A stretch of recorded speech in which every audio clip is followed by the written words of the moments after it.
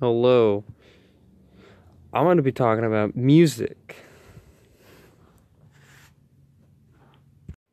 Now I'll show you a snippet from the dark and twisted sounds from the rap duo Suicide Boys' debut album called I Wanna Die in New Orleans. Features song King Tulip.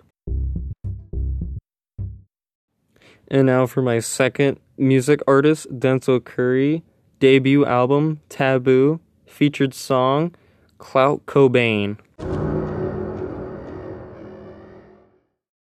This is another song from the debut album I Wanna Die in New Orleans, 122 Days.